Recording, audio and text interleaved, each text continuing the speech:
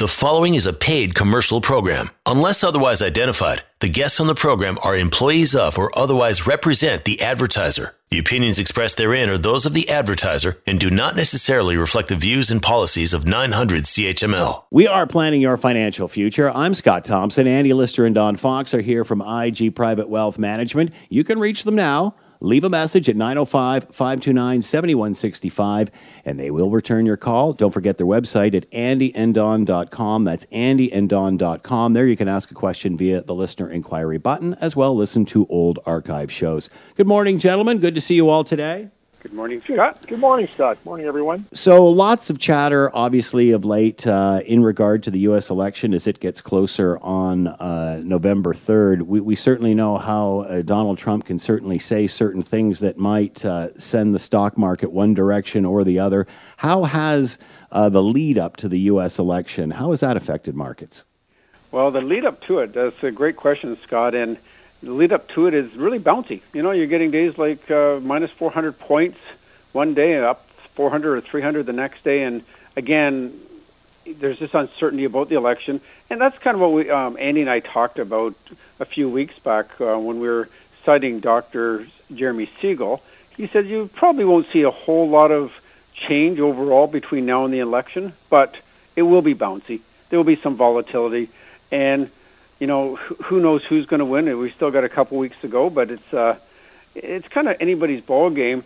But what's kind of interesting, I think maybe the pandemic or maybe it's simply the personalities around Trump that has everybody keeping a real close eye on this. You know, nobody's traveling too much right now, not enough sports on TV. Everybody's watched Netflix to the nth degree, I guess, and they're thinking, okay, what's going on with the election? So it keeps people definitely more riveted, and I'm getting a lot more questions about that and the election. How about yourself, Andy? Are you getting a lot of questions? Well, I think that people are, everybody just keeps asking, who do you think's going to win, right? Right. And so I think that it's funny. I think really the reality is that it's just coming up quicker than we can imagine. And we were joking the other night saying, all these people that are voting early, I wonder, do you think they're voting for Trump or do you think they're voting for Biden? And at the end of the day, we just threw our hats up and said, what? How do you know? It's impossible to tell. And especially after the last election, who would even want to try to predict? Exactly. And the polls were obviously quite a bit off on that last election. So, at the end of the day, from the stock market perspective, it's actually really interesting. It doesn't matter a whole lot, it turns out. And I've got this going back to 1926. There's Hoover, Coolidge actually before that, and Roosevelt, and Second World War with Truman, Eisenhower, Kennedy, Nixon, Carter, Reagan, Bush, Clinton, and all the way to the current president. And it's, I unfortunately the listeners can't see this chart, but it basically goes up from low left to high right. It goes up. There's a couple of ones that didn't do so well, depending on where the recessions hit, and others did extremely well. But at the end of the day, going all the way back to 1934, the U.S. stock market has averaged 11.3%. And had you have put in $1,000 into the stock market back in 1934, well before most of our times were listening, I'm sure, you'd have about $8 million now. So it's incredible how resilient companies are. And you got to remember, you're not buying necessarily the political side of things. You're buying companies, and they do have some impact on what the tax rates will be and how much money will be left in the economy. That's where they have, perhaps the spending of Americans, and maybe how much tax they tax the companies and how much tax money can be brought over from overseas, like that happened earlier on in Trump's era. But at the end of the day, companies are very nimble, and they will find ways to make money because that's their job. So if you had to guess, Scott, would you think the stock market performs better under a Democrat or a Republican? I'd say it's exactly the same. You'd say the same. Interesting. Well, funny enough, most people would suggest it's a Republican because they lower income taxes, let the free market do its thing. From 1952 all the way to June 2020, the Democrats has had a rate of return of 10.6% while they've been in power. The Republicans have 4.8%. And so it's literally been in half for having a Republican in office. So it's not, and this is really interesting. The fact here is do not imply there's a cause and effect. It totally could just be just a coincidence. For example, Reagan did a great job with, increased lowering the taxes, but those tax benefits didn't happen until the following person got in, and they reaped those benefits. It's not like a turnkey where you make a change and immediately the economy does better. Quite often it takes a few years. So it's interesting going through each one, and the number one president during that period of time, all the way going back to the post-World War, if you had to guess which president had the best stock market return, who would you guess? Again, I think this has less to do with the person and more the time. So I'll say the 60s. Kennedy? Well, not too. He wasn't there too long, of course. Yeah. But as it turned out, it was Bill Clinton. He had the highest return in office when he took over. And second to that, I'm not answering any more. I'm not answering any more questions then, Don. That's right. You're fired. That's it. I'm out. Yeah, well, at the end of the day, Scott. What are you asking me for when Andy is sitting right here? I know. I'm getting off easy. Well, the funny thing is I don't think too many people would have got those right without actually checking and Googling that quickly. Bull markets and bear markets come and go, and they have a lot more to do with the business cycles than they do with the presidents. And so, and you're right. The 80s would have been a more profitable decade than the 60s, correct? Which would have been, sorry? The 1980s would have been more profitable than the 1960s. Well, the 80s had a couple big problems in there. They had a massive high interest rates, and they had a recession in the early 80s, and then they had the big stock market bubble in 1987. So I have to check, actually, Scott, but... You know what? I'm just going to close off my little square of this Zoom call, and I'm not saying anything more for the rest of the show. But a quick synopsis of it looks like you are right. It looks like it would have been slightly better during that time.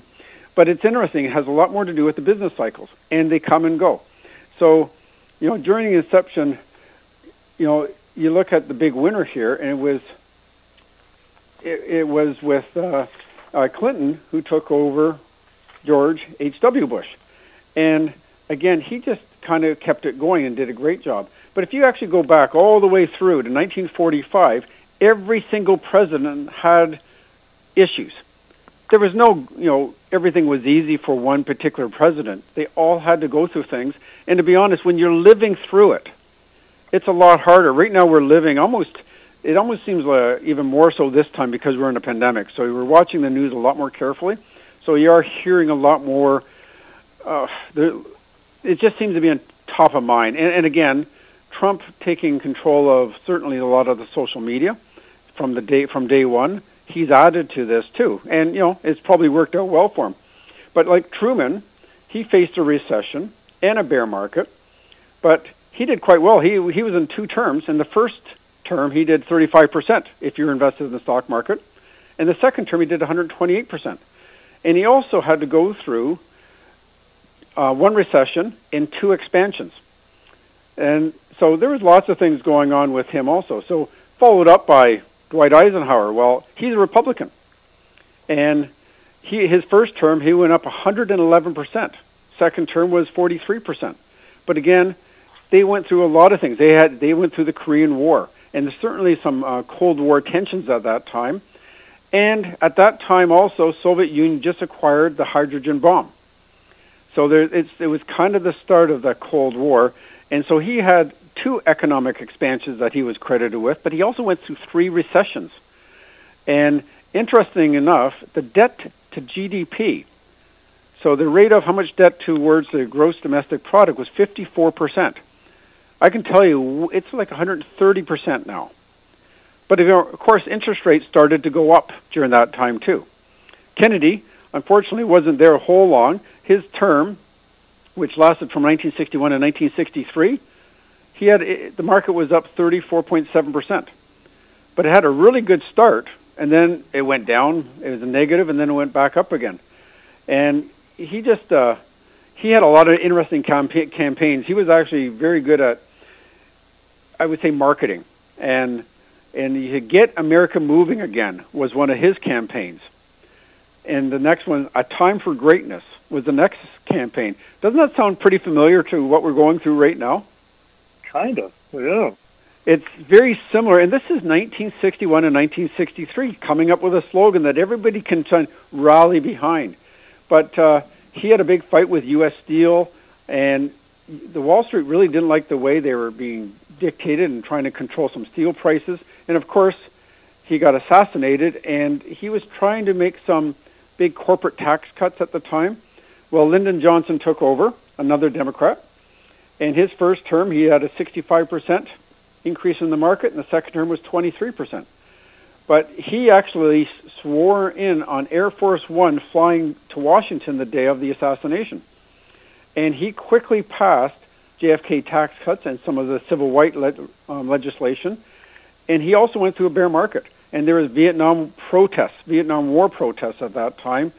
And so there was lots of stuff going on. And interesting enough, and we're going back to the 60s here, they called it the go-go era again because glamour stocks like IBM, Texas Instruments, Gulf Western, Polaroid, and Xerox were leading the charge.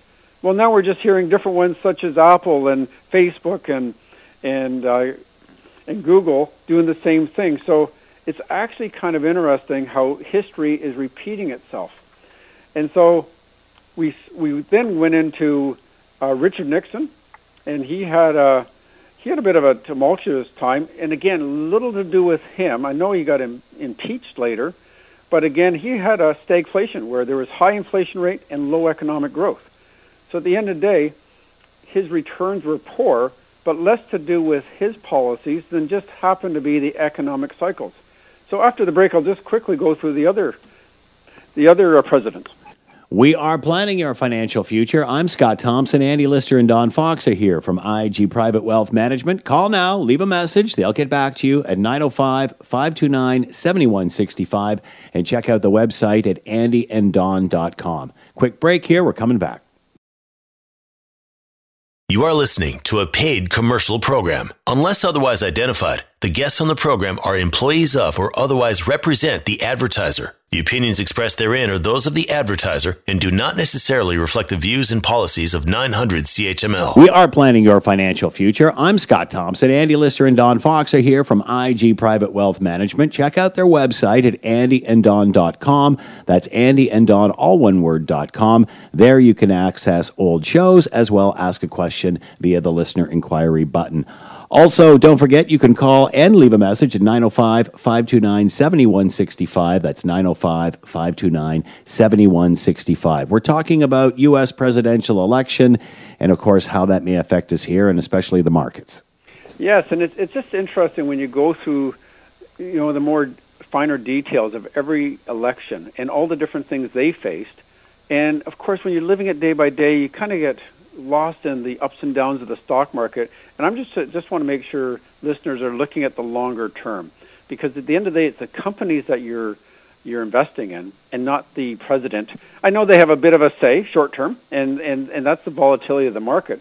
And again, it's kind of interesting, again, going to, say, Nixon, he took U.S. off the gold standard, where you had to have so much gold kind of in vaults at the time to back your dollar.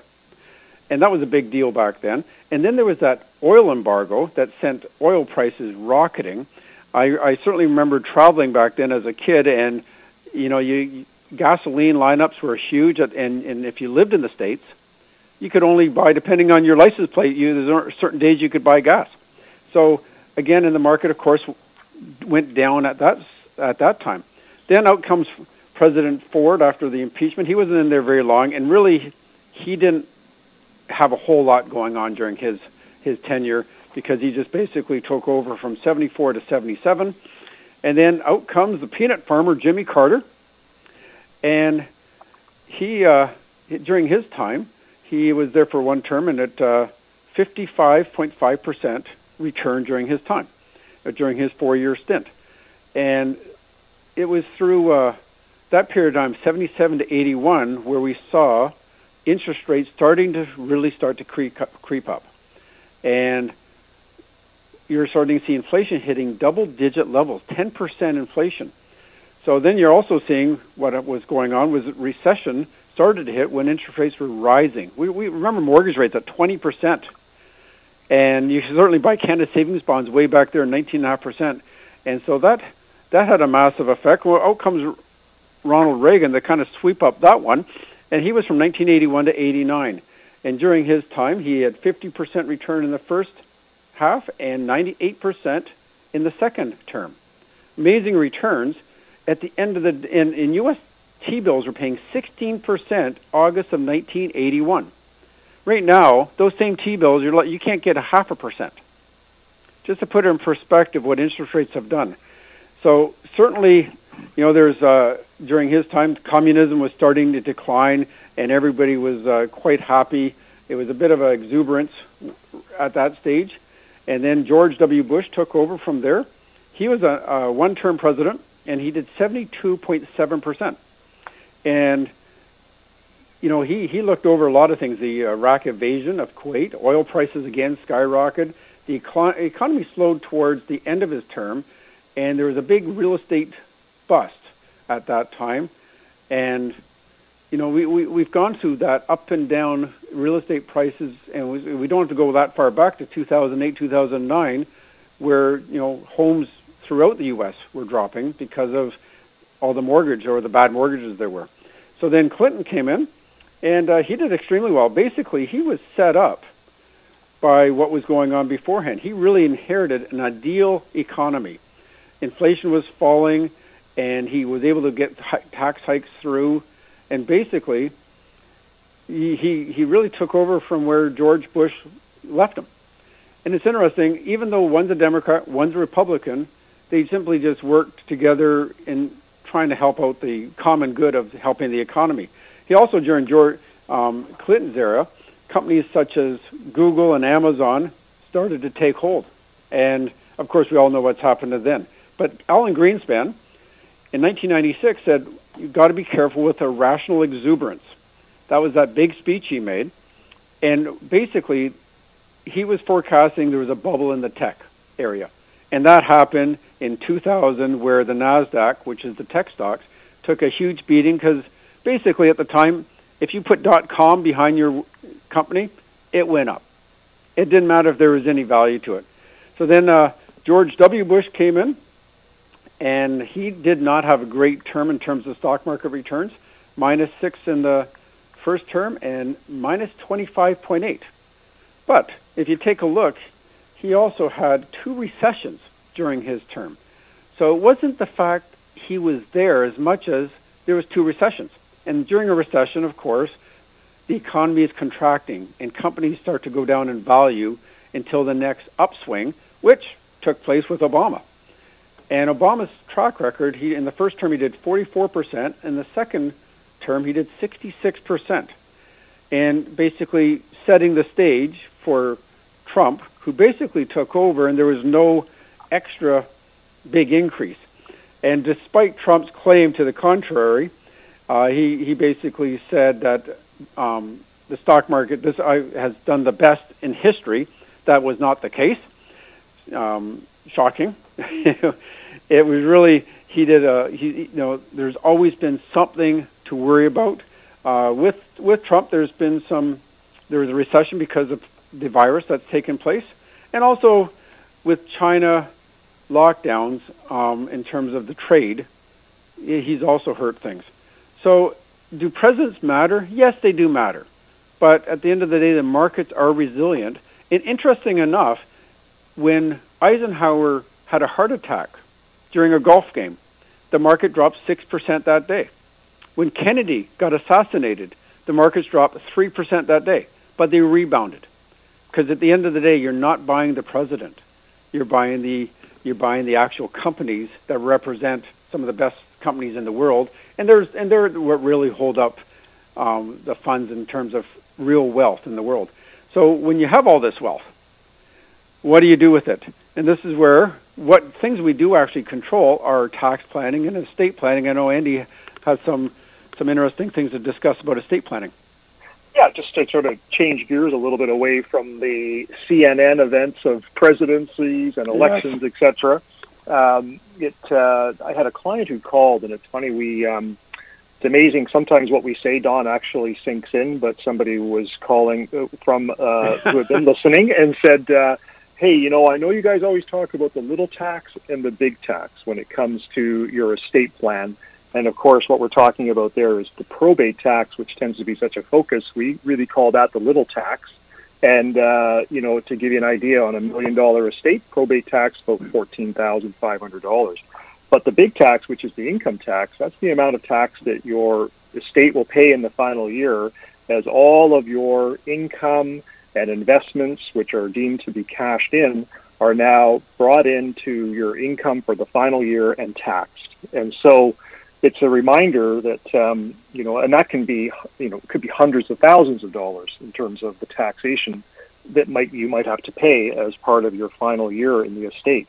But so in terms of how an estate is taxed, there's a few things which are really taxed at a high rate. And that's going to be things like your RRSPs, your RIFs, perhaps a locked-in retirement account. And all of those items, whatever the market value is at the date of death, is basically income at the date of death in the year of death, to the extent that you don't have a spouse to roll that over to. So things like pensions have no estate value at all because they simply die with you at the time of passing. They stop. So RSPs, LIRAs, RIFs, they're 100% taxable. Every dollar is included in income in that final year. The next category is things like your investments. So it might be an investment property that you've got, a rental property. Maybe it's a vacation property, a cottage that you've got, or perhaps a non-registered portfolio where you've got stocks or mutual funds. And those typically attract capital gains. So you've bought something for a certain price years ago, it's grown over the years, and if it's doubled, whatever that number is, you're going to pay tax on a capital gain, the increase in the value over time, and half of it is tax-free, and half of that growth is taxable. So in terms of capital gains on your investments, your vacation properties, another 50% of the growth on those investments are going to be added to your income in the year of death. Now, many of our clients also have corporations. They are partnerships, or they have a holding company with investments in it. And so there are multiple layers of taxation in terms of dealing with your estate for the corporation, but it could be as much as about 40% plus taxable depending on how the shares of the company are treated, etc. So there's a whole other layer of taxation associated with your corporation and the investments, etc., and the holdings within there. And then finally, the fourth category, and this is the one we all like, is the tax-free category in terms of your estate. And that's going to include like your principal residence, right? There's no taxation on your principal residence. Your tax-free savings accounts, no taxation on the estate for that. And life insurance, an interesting category. Any life insurance as of the date of death will transfer to the estate and then through the beneficiaries without taxation as well. So when you look at all of that, basically in our job, our role is to give you a snapshot of what does your estate look like today and what does it look like after tax. And we can then break out, this is the little tax, how much that's going to be, and here's the big tax, how much that's going to be. And so when it comes to planning for wills and your estate plan, one of the things that Don and I will continue to talk to clients about is something we call a testamentary trust. And the purpose of a testamentary trust is to continue to be able to do something we call income sprinkling. And we've talked about that before while people are alive, in terms of splitting income and sprinkling income to various family members is a strategy that we try and consider while people are alive. But this can also be a strategy that you can consider after death. And so basically a testamentary trust is a trust that's set up in your will, and then the trust is created upon your death, the death of an individual. Now you can have multiple beneficiaries, can be named in the trust, It also offers creditor protection, and it also provides a layer of protection against marital breakdown. And the reason I bring that up is that, in fact, I recently had a client call to say that her 90-year-old mother had sold her principal residence and was moving in with them at this stage. And the proceeds of the principal residence, she says, you know what, I want to gift it to my 3 children. So it was roughly $600,000, so it was going to be $200,000 each.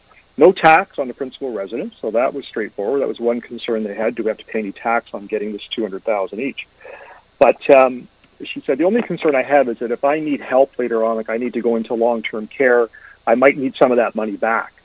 And so a bit of a red flag there as I'm thinking about it. But at the end of the day, when you think of the other point I made was that when you gift that money to one of your children, if they subsequently get divorced, that money is going to be part of the Family Law Act in terms of a breakdown of marriage, and you could end up seeing half of that go to an ex-son or daughter-in-law. And I think that's an issue that parents think about. It's right up there at the top of the list in terms of priorities when it comes to their estate planning and gifting and thinking about transferring wealth to the next generation. So this is where a testamentary trust can help sort of insulate your children from that and hopefully add some peace of mind for yourself in terms of knowing that the money will stay through the lineage down through your grandchildren, etc. So if we take a quick example, what happens when somebody without a testamentary trust, let's say we've got a couple, A and B, they're married and they both pass away, and in their will they decided to leave 50% to one child and 50% to the other child, 2 children. But the one child who was married ends up getting divorced. And so to the extent that, you think about when people get an inheritance, what's the first thing they tend to do with that money? They think about paying off a mortgage. Yeah. Right? So if you're a young couple or a couple that still has debt, you're going to say, well, boy, we can use that, $200,000 or whatever that amount is, and we can pay off our debt. Well, once you've sort of commingled that money into your household assets, then it now becomes subject to division upon marriage breakdown. So in this situation, the money went 50-50 to each of the children. The one child put it in to pay off their mortgage, and then they subsequently got divorced. So now basically a quarter of your estate ends up going to an ex-spouse. And so what we're going to look at then is how do we use a testamentary trust to avoid that, and kind of running through what a scenario might look like. So I'm going to use some real numbers here, and I know we're going to come up to our commercial in a second, so hang on and we'll come back and talk about it a little more. But essentially, if you've got a $1 million estate and you decide to leave that $1 million to your daughter, and you can have a choice. You can leave it directly to her, the $1 million, or you can leave that $1 million to her through the creation of a trust in your will, a testamentary trust. And then what I'm going to do is just sort of compare how much tax is going to be paid under that strategy, each of those strategies, and some of the flexibility you have to do things like income sprinkling that we talked about earlier. We are planning your financial future. I'm Scott Thompson. Andy Lister and Don Fox are here from IG Private Wealth Management. Check out their website at andyanddon.com. As well, you can call now and leave a message. They will get back to you at 905-529-7165. Quick break here. We're coming right back. You are listening to a paid commercial program. Unless otherwise identified, the guests on the program are employees of or otherwise represent the advertiser. The opinions expressed therein are those of the advertiser and do not necessarily reflect the views and policies of 900 CHML. We are planning your financial future. I'm Scott Thompson. Andy Lister and Don Fox are here from IG Private Wealth Management. Call them now. Leave a message at 905-529-7165. We're talking about testamentary trusts. Yeah, exactly. And so I was just talking about an example where, as an estate, you have $1 million, and you have, we're sort of comparing 2 options. Option 1 is simply leaving that $1 million directly to your daughter. And the second option is you leave that money in trust for your daughter.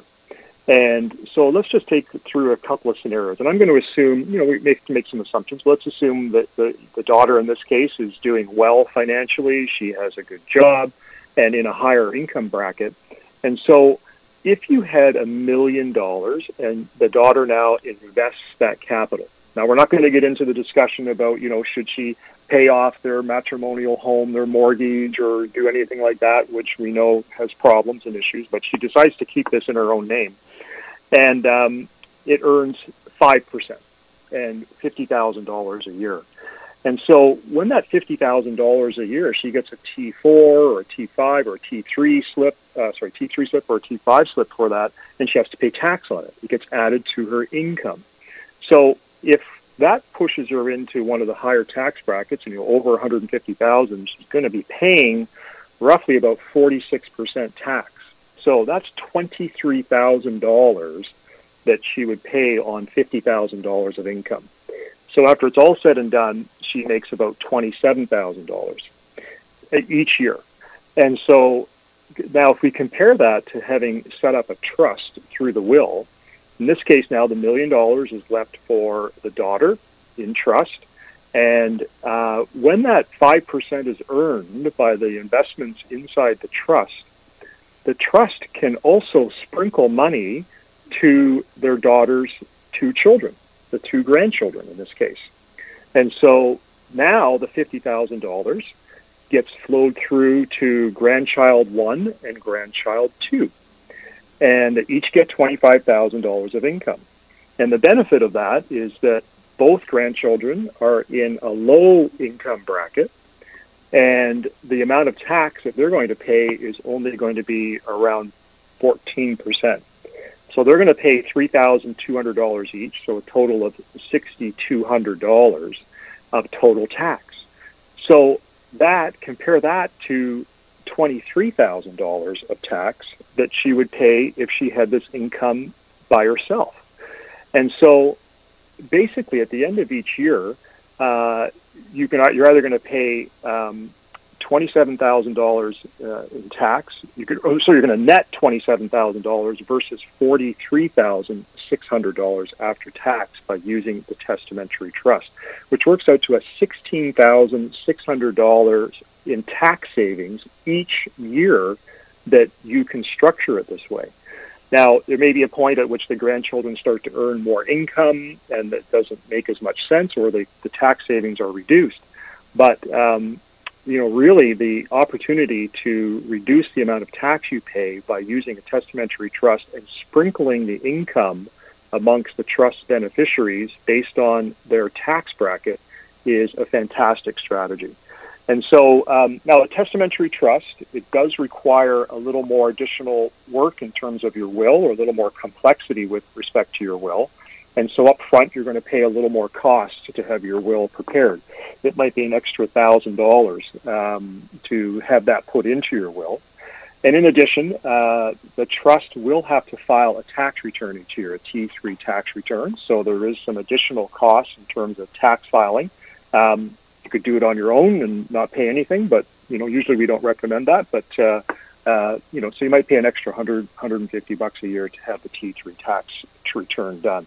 But again, at the end of the day, what this planning allows for, and we talked about this earlier, is it also protects the daughter from any future husband or their existing husband if their marriage breaks down, because that money held in trust has specifics around who are the beneficiaries and how that money is going to be distributed.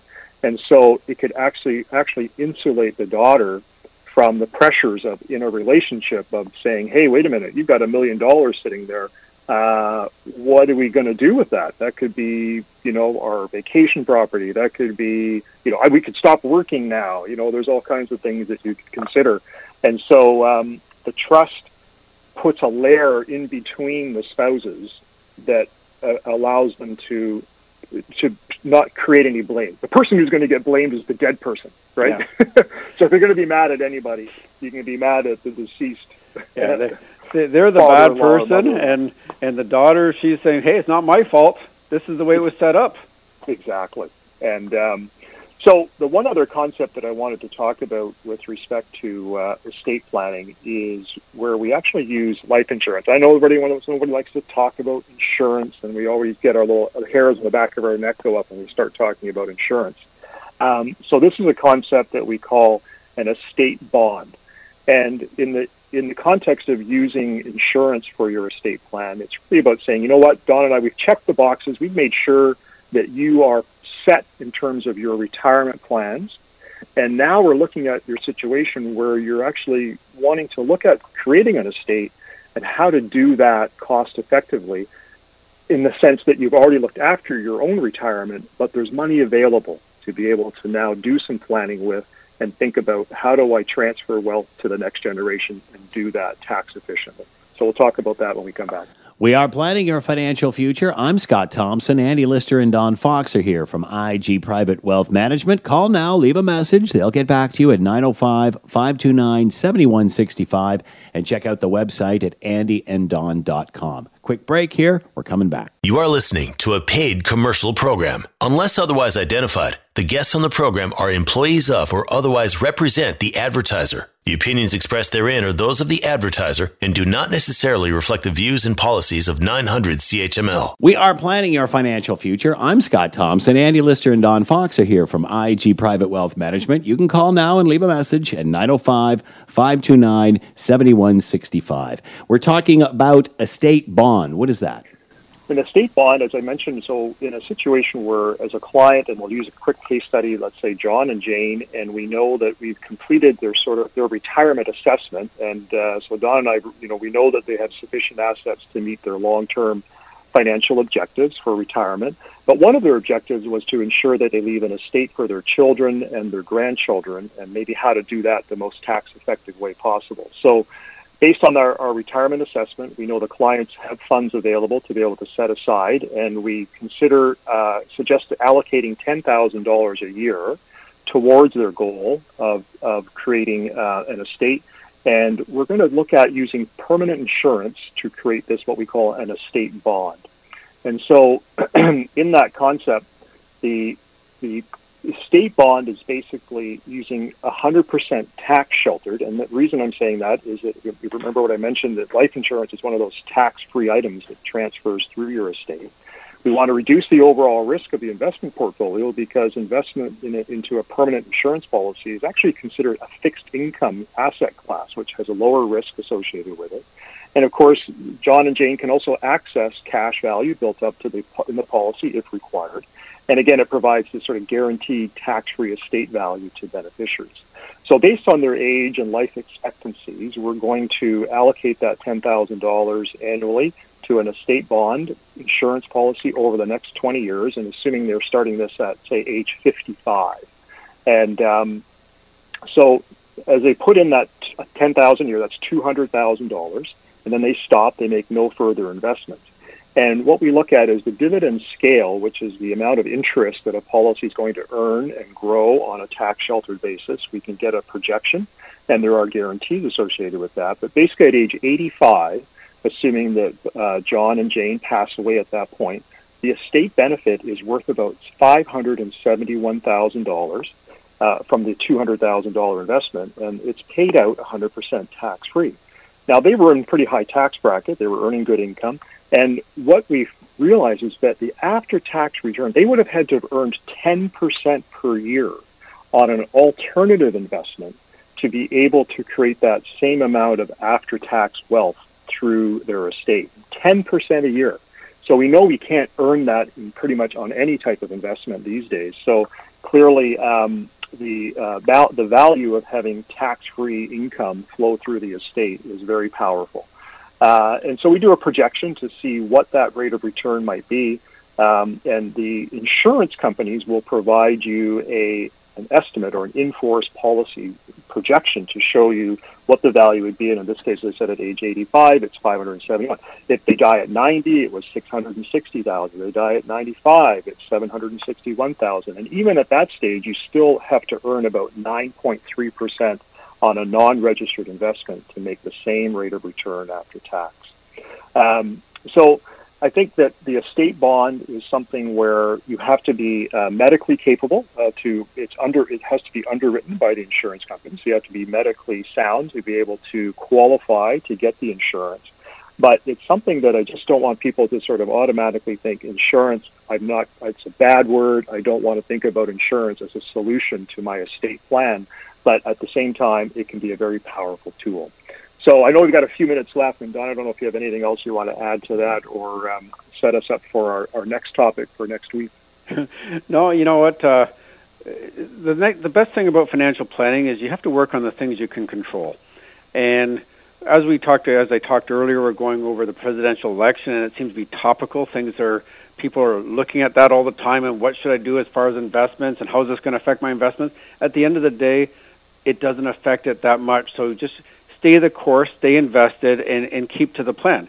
The plan really is the real planning is in the tax planning, in estate planning. How do we save? In Andy's case there, he saved $16,000 in that scenario per year.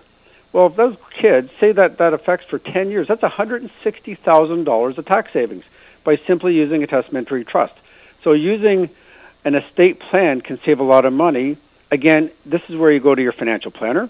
You go through exactly what's the tax planning, how does this affect it? Does a testamentary trust make sense? And again, it puts the onus on, in this case, it was the father that died. Well, then you're not the bad guy. Those social pressures of a marriage saying, wow, you got $1 million in the bank. Why aren't you putting it in my TFSA? Why aren't we paying off the mortgage? Those don't exist. And the nice thing with a good estate plan, this doesn't matter. The person that set this up is no longer alive, and he can be blamed. And meanwhile, your marriage is a lot less rocky because you're doing the things that the person who had the money in the first place really wanted to be done. And remember, we keep talking about the small tax and the big tax. But one of the things that I think is a powerful tool is that Don and I can show you what is the value of your estate after all of that big tax is paid and the little tax. And we call that estate shrinkage.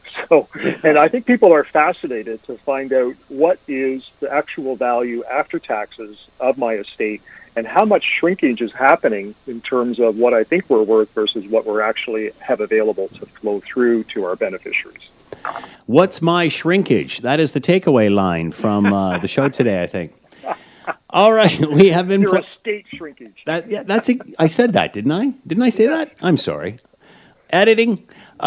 We have been planning our financial future. I'm Scott Thompson. Andy Lister and Don Fox have been here from IG Private Wealth Management. You can call them now and leave a message at 905-529-7165. And don't forget to check out their website at andyanddon.com. That's andyanddon, all one word, .com. There you can ask a question via the listener inquiry button, as well access old archive shows. Thank you, gentlemen. Another great week. Take care. Thank you, Scott. Bye, folks. The preceding was a paid commercial program. Unless otherwise identified, the guests on the program are employees of or otherwise represent the advertiser. The opinions expressed therein are those of the advertiser and do not necessarily reflect the views and policies of 900 CHML.